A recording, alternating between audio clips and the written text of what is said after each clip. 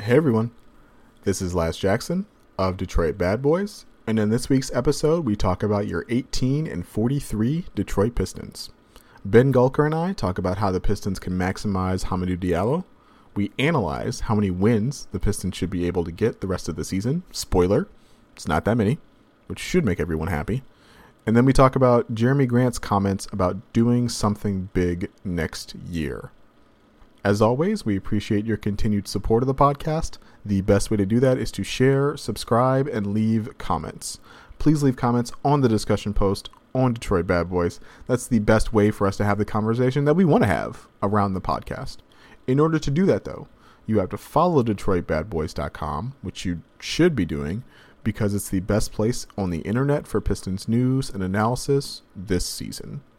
With all that said, it's time to go to work.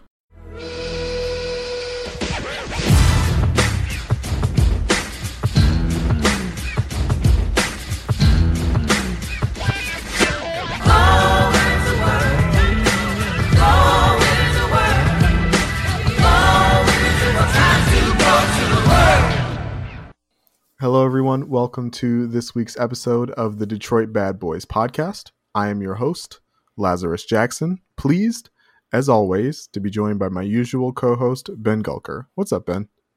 Hey, Laz, I'm doing pretty good, man. We're down to the home stretch of what has been a really, really interesting season. How are you doing? I'm doing good. A lot of stuff has happened this season. Not all of it was meaningful, but yeah, we are nearing the end of it. And so I wanted to actually start where we normally end our podcast, and that's with the schedule, because there's only 11 games left. The Pistons play the Hawks on Monday. They play the Mavericks on Thursday. They go to Charlotte on Saturday, so that's one of two away games they have left this season. Then they play the Magic next week Monday, the Hornets on that Tuesday, so that's a back-to-back. The Grizzlies on Thursday. They go to Philadelphia on that Saturday, and then they play the Bulls on that Sunday, so that's another back-to-back. Then they play the Timberwolves on the 11th, the Nuggets on the 14th, and the Heat on the 16th, and that's the end of the season. So that's 11 games. That's 9 home games. That's 2 more back-to-backs. They're currently at 18 wins. Ben, there's no way the Pistons win more than like 22 games, right? You know, Les, you've brought this up a handful of times this season, and I've appreciated this. You know, you've talked about them being the best, worst team kind of in the league this season.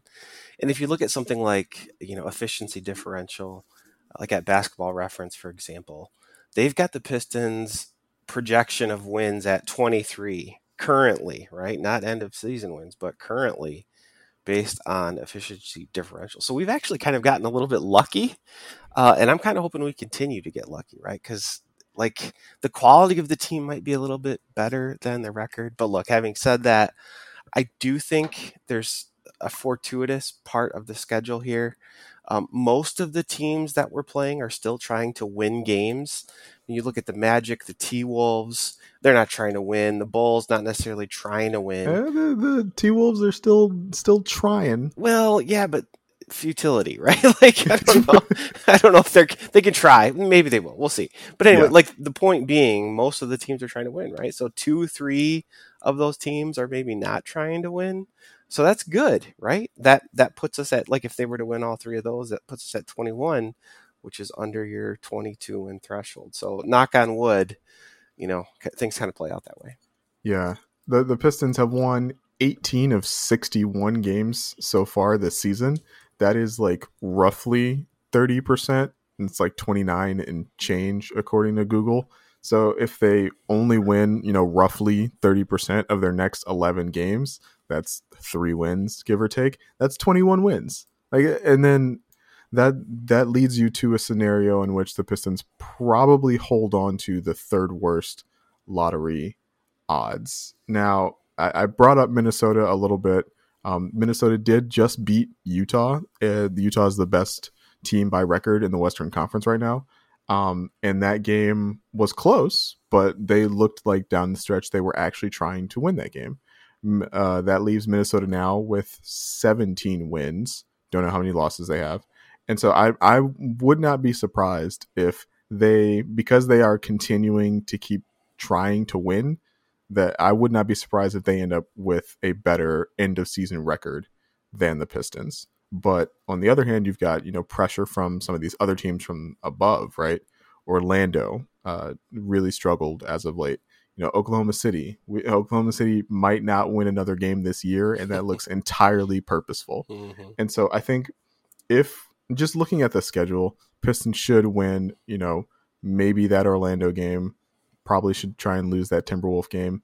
Maybe they win one of these games against the Hornets, who are still kind of banged up. But yeah, like I don't see a world in which this team is like, gonna win 25 games at the end of the season or something insane. And to bring up your point about efficiency differential, right? I was thinking about just, net rating.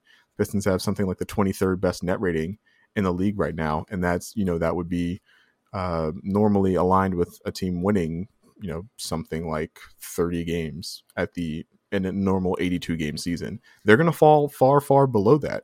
And as we saw this week, right, they're going to struggle in close games regardless, even if they decide to play their kids or not. And so, like, I am not worried. I'm officially not worried. The Cleveland game was the last very winnable game I think they play in a couple of weeks. So everyone just kind of chill about that. I know it's a big deal. We can kind of relax and let that one go. Next thing I want to talk about, Ben, was Hamidou Diallo. Hamidou Diallo's kind of been struggling. He came on really strong to start his Pistons career, and then he's been kind of wavering over the last couple of games. Since in his last 11 games, he's only averaging 6.5 points, 4 rebounds, and 1 assist. But he's also shooting, under 35% from the floor, 35% from three, and a mere 58% from the line. I knew he wasn't going to shoot 50% from three forever, but under 40% from the floor is also not great. The rim pressure has not quite been there. They traded for him, Ben, so I'm assuming he's going to be here in the long term. So the question isn't what do we do with Hamidou Diallo? Do we let him go? They plan on keeping him. So the question for me is, how do we get more? How do we maximize Hamidou Diallo?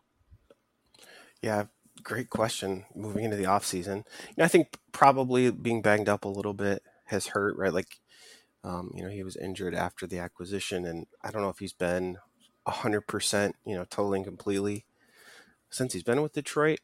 But look, I think there's obviously some really interesting skills and athleticism that we've all seen on display at various points throughout the season. And I think, I would like to see him shoot the ball well enough to at least be respectable.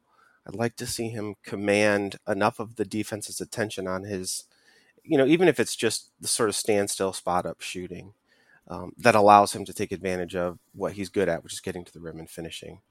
I also think one of the things we've been hammering on for years is how slow the Pistons play. Mm-hmm. I think a scheme designed to run a bit more ought to be advantageous to him. But really, I think he's just got to become a better shooter if he's going to be the kind of player he wants to be. If he doesn't become a better shooter, then, he's a relatively easy cover. And look, I think that you brought up his free throw shooting of late.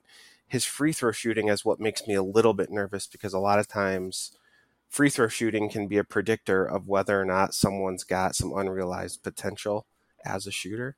So far, his percentages don't really suggest that. So, I'm excited about having a player of his athletic caliber on the roster. It's fun to watch. When he's going to the rim or out on the break, you never know what's going to happen, and that's a blast. But at the same time, I hope we don't overcommit to a guy to me, has a pretty big hole in his game. So, what's he going to cost? Is he going to be worth it? I think are completely fair questions, given where he's at in his offensive development. Yeah, I think he has not been helped by some of the lineups he's played with. Right, he is not himself a spacing threat, as we've talked about, and that's something that we hope he resolves. But that also means that you want him surrounded by other guys who can space the floor. So there are, lanes for him to drive through. And that hasn't always been the case, right? He's been out there with like Tyler Cook and Jaleel Okafor and Saban Lee sometimes, and it's like, okay, well, nobody on this lineup can shoot, so this is going to be bad for everybody, and that's been the case. But like again, that seems to be a feature, not a bug, of Troy Weaver roster construction, is to prioritize athleticism and wingspan and physical gifts over skill level and shooting. And so I think that like we're gonna have to turn that dial a little bit in the opposite direction to get more out of some of the athletes we have on the roster, and that includes Hamidou. Now, as far as like what he's going to cost and is he going to be worth it, I think his play probably actually helps them in the cost department. It's like hey Hami, we traded for you. We really think you're part of this team, but like we still want you to develop and come in off the bench. And so maybe we're not thinking like $11 million a year anymore. Maybe we're thinking like $8 million a year now. And so that's one way in which that probably helps the team in the long term. And, $8 million is still not bad for a dude that young for a shortish term contract, and during which he's hopefully going to get better and be able to get back out on the open market and make more money that way.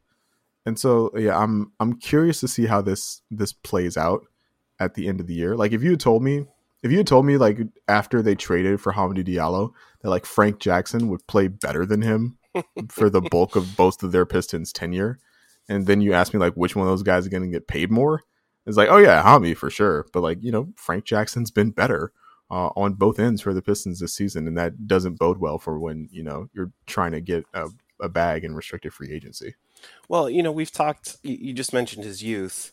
He's not even 1 full year older than Saddiq Bey, right? So Sadiq's a rookie, just came out later. He's still super young, right? I mean, he's a good 3 years away from what you'd expect a guy to sort of reach their prime. And look, we've been seeing guys, especially recently as the game has really drifted toward the perimeter and the 3-point shot.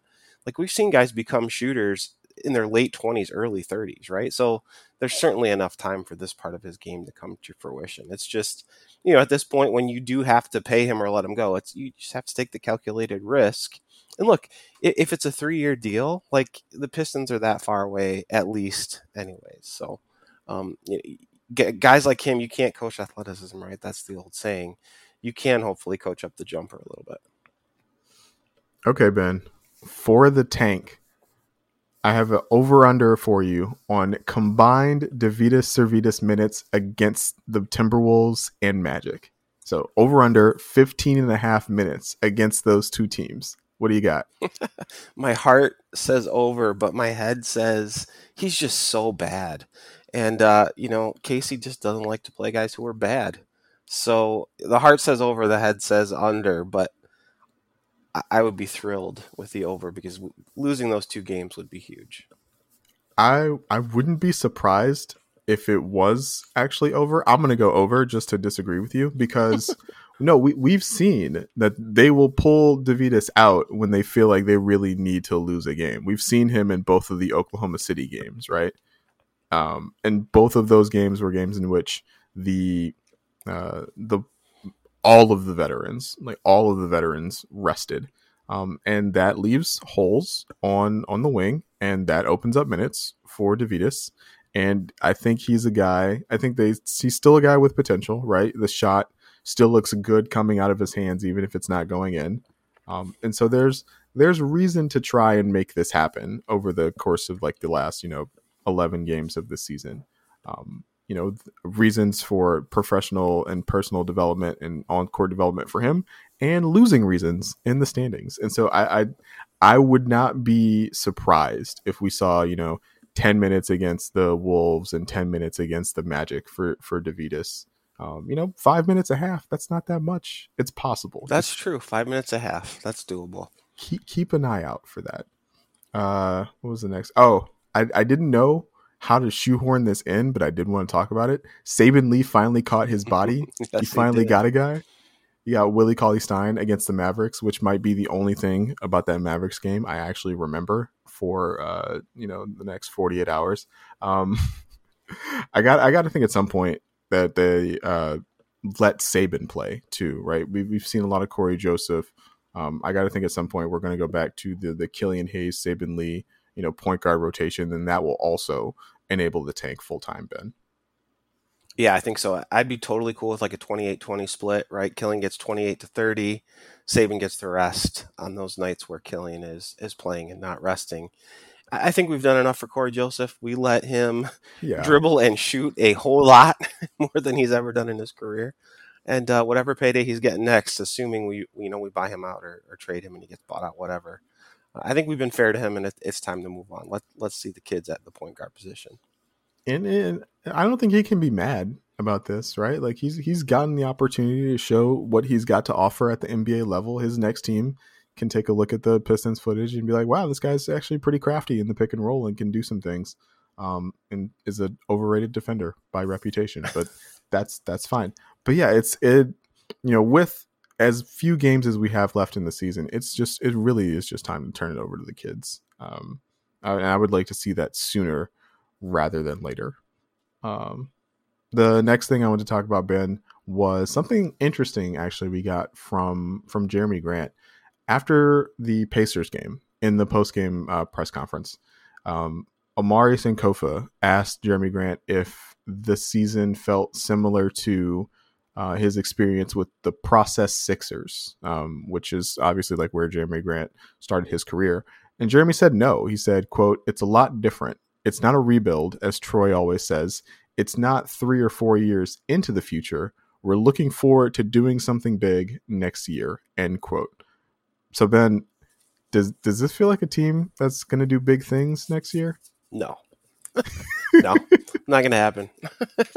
I mean, I respect players for being optimistic. I'm never going to criticize a guy like Jeremy Grant, especially the growth he's seen in his own game over the course of this season. He's seen it in some of the youngins around him. It's great to be confident and optimistic, but look, I don't think they're even in the best case sort of scenario positioned well to make a significant leap between now and next season. You think about what would it take for a 300 win percentage team to do something big, right? Like threaten 500 or maybe fight for the 8th seed. Like that just doesn't happen overnight, right? Like you need a franchise altering sort of something to happen. You need, LeBron James in his second season, right? Like that's kind of what you need. So to me, like the roster, the salary profile, the age of the team, all of that is set up for sort of a longer term project. You think of free agency, the draft, trades, internal development, right? Those are the ways you get better. I don't think any of those things on their own, even if the Pistons win the lottery, is enough to make a really huge leap just in one offseason. Even if all of them go really, really well, there's just some real clear limitations, I think, that prevent that from happening. They don't have a ton of big trade assets. Ironically, Jeremy's probably the biggest trade asset they have, and they're probably not looking to trade him. We've seen some of the young kids make some strides in season, which is great. You don't often see rookies make big leaps from the start to the end of the season, but we've seen that, Sadiq and Isaiah Stewart in particular.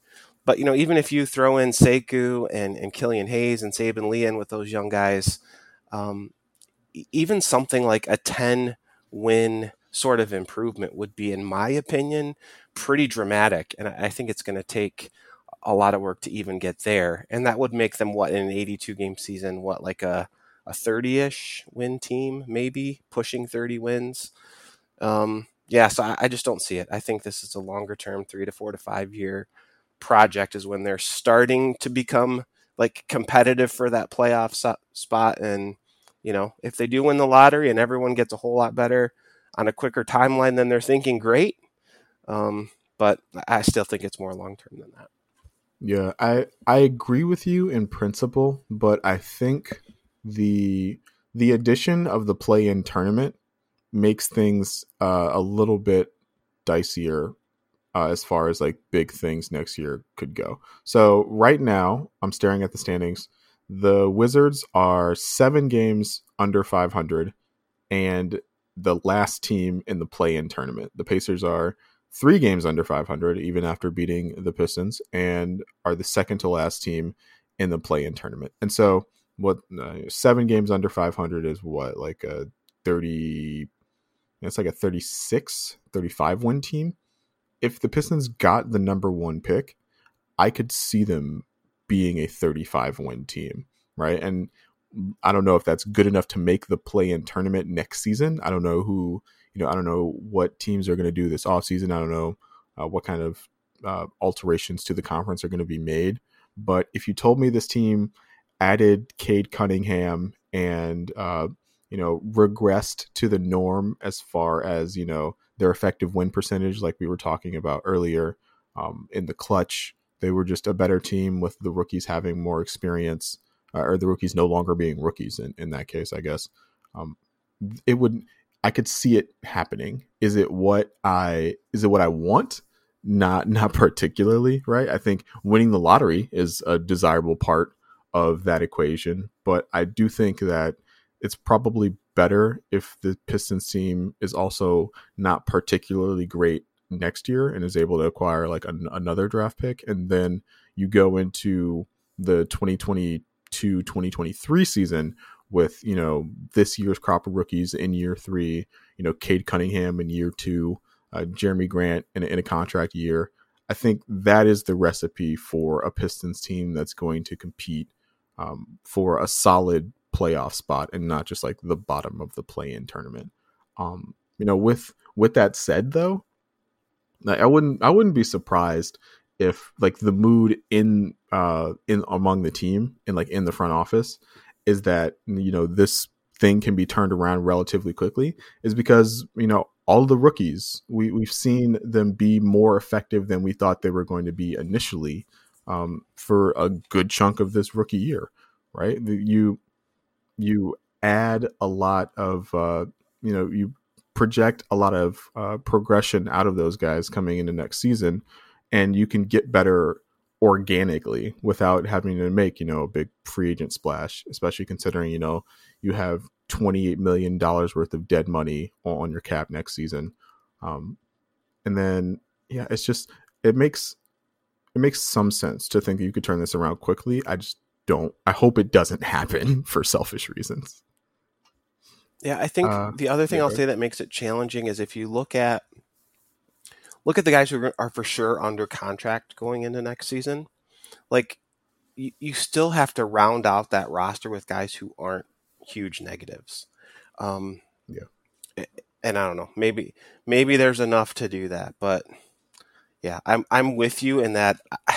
I think part of the problem too would be if they get better than they expected too quickly, maybe you rush prematurely to try to round out your roster with productive players. You know what I mean? Like, so you get committed to guys who are aging veterans who don't necessarily fit your original timeline, and then you end up stumbling a little bit, and you kind of get yourself caught in the mediocrity treadmill. I don't want that to happen either.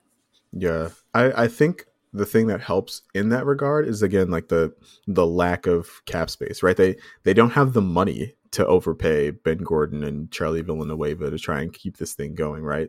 Once I assume they retain Hamidou Diallo on some sort of contract, retain Saben Lee and Frank Jackson on some sort of long-term contracts, and then sign, another backup point guard or something, or cut Corey Joseph or keep Corey Joseph or whatever, they're not going to have that much room to make any other drastic additions. That doesn't really come until 2022, 2023, when the big Blake dead cap hit, it gets off the books, and no one else. I think like even it'd be like Jeremy, Mason, the rookies, the draft picks, and like that's it. And for that time, and so you have a lot of cap space in that offseason. But again, that's a full season from now is what we'd be thinking about. So that's not exactly a quick timeline, and so I'm not so worried about this upcoming offseason. It's if you're worried about overspending on free agents to accelerate the timeline, it's next offseason where I would be more concerned about that. All right, Ben. Short episode, I guess. It's been a long season, and long seasons deserve a short episode. We did the schedule first, so I don't know how to close this episode. Oh wait, no, we didn't do what's left. Oh, we didn't do the thing. We didn't do the oh my gosh, this is my fault. We've only got like 3. See, I'm trying to end the podcast early, and we've only got like 3 podcasts left before the regular season is over with anyway. Laz, you're tanking, man. We're tanking. Everyone's taking. Oh my goodness. So Ben, what are you going to miss about this Pistons team when they're gone? Laz, I had to think about this hard. I feel like it's been sort of an unspoken rule this season on the pod that it's been a rough season, right? Like watching the games has been tough. And I feel like we've used this time for ourselves as much as anything else, just to have some fun with the season, right? So, this season I'm not going to particularly miss. There's a lot of what are hopefully going to be growing pains. But I will say the defining characteristic of this team for me, so to the extent that I do remember them, I think the thing I'm going to remember is the absolute no-quitness of this team, right? I mean, they didn't always finish the comebacks, but how many comebacks were there, right, in the third and fourth quarter where they just refused to stop competing? And speaking about the team in terms of culture, in terms of developing good habits and winning habits, I think this can be the sort of contribution that this roster can make to Detroit's culture where, no matter how far you're behind, no matter what your record is, you refuse to stop competing. And, that hopefully I won't miss it in the sense that it will continue to exist. But, that will be the thing I think of when I think about this season, this year. That's a good one, actually. I was going to go something way more basic, but now I feel compelled to elevate my game. No, I think you're right in that, we, for this podcast, like our unspoken rule is that like the team is crappy and the audience doesn't really need us to tell them that the team is crappy. You don't need us to tell you the myriad of ways in which like this team is deservedly only won 18 games. And that's not fun for me or you. So we don't have to do that. And I think the thing that I will remember is the joy with which the fan base like embraced this team, right? Like you talked about, because they played with that fervor, they played with that like never give up, never say die attitude. That's part of it. I think this is all the thing I will probably remember is that like this is the year the fans finally got what they wanted, right? They finally got a full teardown and rebuild. They finally got their 18-win team, but it was an 18-win team that for the most part wasn't an abject failure to watch every night, which I think is hard to do, right? Like I have started watching some of these tanking teams just to see like what's up with them and whether or not they're going to put things together towards the end of the season and put the Pistons in a better position. It's like, man, some of these other teams are way, way worse than the Pistons on a night in and night out basis. And yet, the Pistons have made things much more competitive, but still, occupy the same place in the standings. And so for me, that'll be the thing I think I remember is that the fans finally got what they wanted. They finally got the really bad Pistons team, and the really bad Pistons team didn't completely suck to watch most nights. Some nights, but not most nights. All right. Well, see, now I'm going to pay super special close attention to the sheet, so I'm not rushing things. So the last thing we've got is the Pistons thing that is annoying me this week. So we do end on a dour note, but that's fine. The Pistons thing that's annoying me this week is the transition offense. Like I thought the transition offense would get better without DeLon Wright and his inability to do things in transition, but the team still can't run a fast break to save their life. The shots sometimes like still go in, but it never looks as smooth as it does for other NBA teams. It feels a lot more rushed than it does for other NBA teams who it's a simple matter of execution. And so this is my plea to Dwayne Casey to spend like 10 minutes on proper filling of the lanes in transition in practice one day in the not too distant future. that would just make my viewing experience a lot better. Ben, what's your thing that's annoying you this week? No, I absolutely hear that, Laz. Like, you get the sense that Pistons practices must just be running set after set after set in the half court, right? Because and team defense, right. Like, those are the only two things. They just don't run at all. Yeah, so for me, I think I kind of hinted at this last week, but I would really like to get Killian and Jeremy on the same rest schedule to close out the season. I don't feel like I have a sense of what the offense looks like with both of those guys out there together playing starters minutes. And, I'd really like to see that. I think that's an important sort of question to be thinking about as you approach the draft in particular, right? So the fact that they're sort of staggered most of the time still kind of annoys me. I'd like to see that change. That's a great call out. And even when they play in the same game, like they did against the Pacers, right? Yes, exactly. Their minutes are not always staggered together because it seems like they made the decision to not start Killian, and Jeremy plays a lot of minutes with the starters, obviously. And so, yeah, you probably could stand to align that. Well, and when we think about the start of the season, right, like Blake Griffin was part of the package, right? So yes, he was. The offense was just fundamentally totally different when Killian was healthy in the first 7. So is this a call to start Killian Hayes, Ben? Hey, I'd take it. I mean, why not, right? Like, I would definitely like to see that. Yeah, I agree. I mean, I don't know how Corey Joseph feels about that, but we are past the point of caring as well. Yeah, I would be curious I would be curious to see that as well. You imagine that those two guys just like fit pretty well together, just because again of the Killian's ability to create advantages and Jeremy's ability to exploit advantages while also being able to make his own. But he's struggled a little bit more under the pressure of trying to make all of his advantages. All of his shots all the time, being the only like person who can generate offense on the floor. And so, like, yeah, it would be useful to see how that goes in like real live game action. I'm sure that's something that they focused on in practice, but it'd be nice if we got to see it as well, for sure. Okay, scrolling that. Okay, yes, I think that's it. We've reached the end of the episode. Yes, I did it.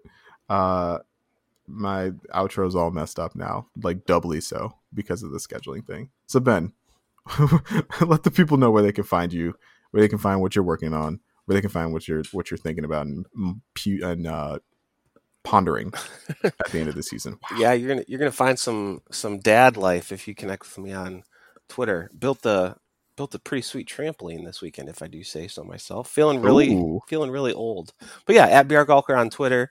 Man, the playoffs, I said this last week too, but the playoffs are, for me, like what March Madness is to everybody else. I just love the NBA playoffs. They are my favorite thing about sports, and I'm looking forward to them getting here very soon. So let's chat there. Are you allowed to use the trampoline? My lower back does not allow me to use the trampoline. Let's put it that way. But it does. It is big enough. It is a full size that will last and can support actually the weight of the entire family all at once at the moment. Okay. Yeah. That is good. See, I personally would just take one look at assembly and also be like, yeah, you know what? You guys can't have a trampoline. We're gonna build a play structure of some other sort. A slide that daddy can get stuck in. Yeah, there you go. Of course, you can follow me on Twitter at Last Chance. That's at LAZCHANCE. I've been tweeting less just as the season goes along, but we'll have a lot of stuff. We'll have some draft stuff to talk about. We'll have some playoff stuff to talk about. Obviously, I will also be watching the playoffs with rapt attention. Brooklyn's currently beating Phoenix by 16, which was a surprise to me because when I started this podcast, I think they were tied. And so I will have to rewind the DVR and figure out how that happened. But yeah, I look forward to talking basketball with you guys. Thanks for listening. This has been the Detroit Bad Boys podcast, and we will talk to you all next week. See you.